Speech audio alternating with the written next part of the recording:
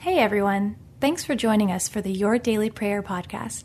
We hope these few moments of prayer and reflection are encouraging to you as you go about your day. To get all of our episodes straight to your phone during the week, just subscribe to this podcast on iTunes or wherever you listen to your podcast. To find more prayers, devotional content, and blog posts, we would love for you to join us at ibelieve.com.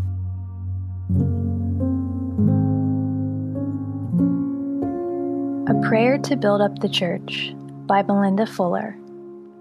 For when 2 or 3 gather in my name, there am I with them. Matthew 18:20.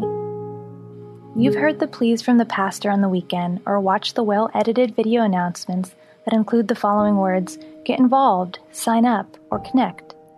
Chances are, if you've grown up at church or been a part of one of any length of time, you have been asked to help in some capacity. The children's ministry needs volunteers, the offices need to be painted, or the food pantry is in desperate need of extra hands. This cry for help is as long-standing as the ask for financial contributions, and yet you'd probably be surprised to hear that there are still other things that the church wishes you would do. Here are 6 ways to build up the church. Number 1, stop showing up late. Sure, everyone has the morning where the alarm fails, the gas light turns on as soon as you pull out of the driveway, and every parent with small children has endured the inevitable potty incident as you're trying to get out the door. Don't worry, there's grace. But if you slip in with a 7-syllable Starbucks drink, chances are eyes will roll. The worst is when the children become your excuse, yet you can manage to get all 4 of your kids out the door, to school, and checked into childcare in time for your 9 a.m. Pilates class 3 days a week. If you can make your morning workout a priority, then surely you can do the same once a week for church services. Number 2, stop complaining. It gets old, the complaints about the sound, whether it's too loud or too quiet. The music won't appeal to everyone. You don't need to voice your opinion at the end of every service. Obviously, most speakers welcome constructive criticism, but not after every message. The complaints need to stop. If God has placed you there, then it's with a purpose. Be there and be positive, or find somewhere else in town to get rooted.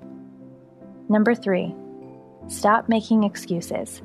It's understandable that when you have 2 kids under 2, you may not have time to volunteer. If you're pulling yourself out from underneath a huge amount of debt, then no, it's not the time to give to the local outreach or to bless the building project in Kenya.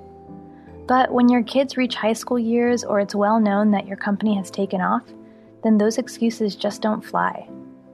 Whether you've been dodging getting connected, giving, serving, or just choosing to plant roots and make it a permanent home, some people can come up with endless excuses. It gets old quickly. Stop it. Number 4, commit to your own spiritual growth. It isn't up to your pastor, elders, and worship leaders to make sure you're growing. Personal faith is about digging into the Word on your own, growing your prayer life, and committing to discipleship.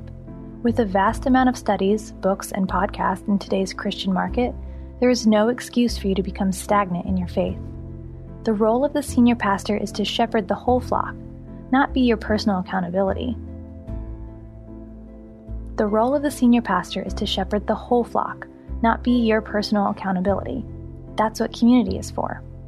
Outreach, serving others, fasting, giving, there are so many ways for you to take your faith to the next level. Get to it. Number 5, get involved. There are seasons to rest, to grieve, to refuel. However, God also calls us to be bold and courageous, yet some people appear timid and aloof. Often, worship services look more like a spectator event than one of joyous celebration. Similarly, the complaints of lack of community could be mended if you took a step of faith. Worship, kids, military, the homeless, there are countless ways to get involved. Find something that pulls on your heart and become part of the solution. Number 6, get to know your neighbor. The church is not meant to be a social club, but often that's what happens. When Jesus told us to love your neighbor, it was as much a figurative statement as it was literal. Get to know your neighbor. Learn their names and those of their children. Yes, invite them to Easter service, but even more, invite them into your home.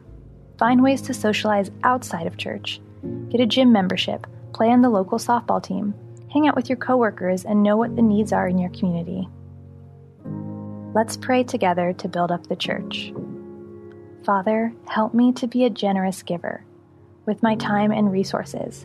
Show me how to build the community I long for and how to be part of the solution instead of complaining and comparing. Forgive me where I have been lazy or apathetic instead of bold and engaged. I want to grow in my faith this year. Help me to do that and to be a blessing in my church community. In Jesus' name, amen.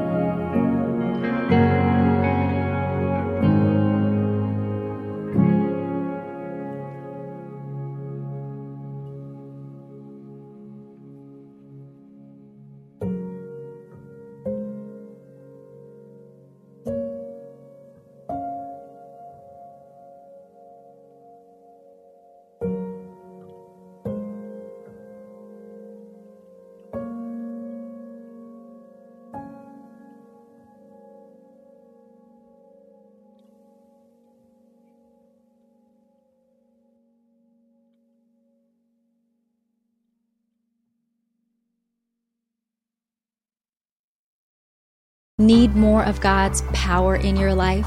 I'm Christina Patterson, host of the Teach Us to Pray podcast, providing practical tips on how to grow your faith through prayer. Subscribe at lifeaudio.com.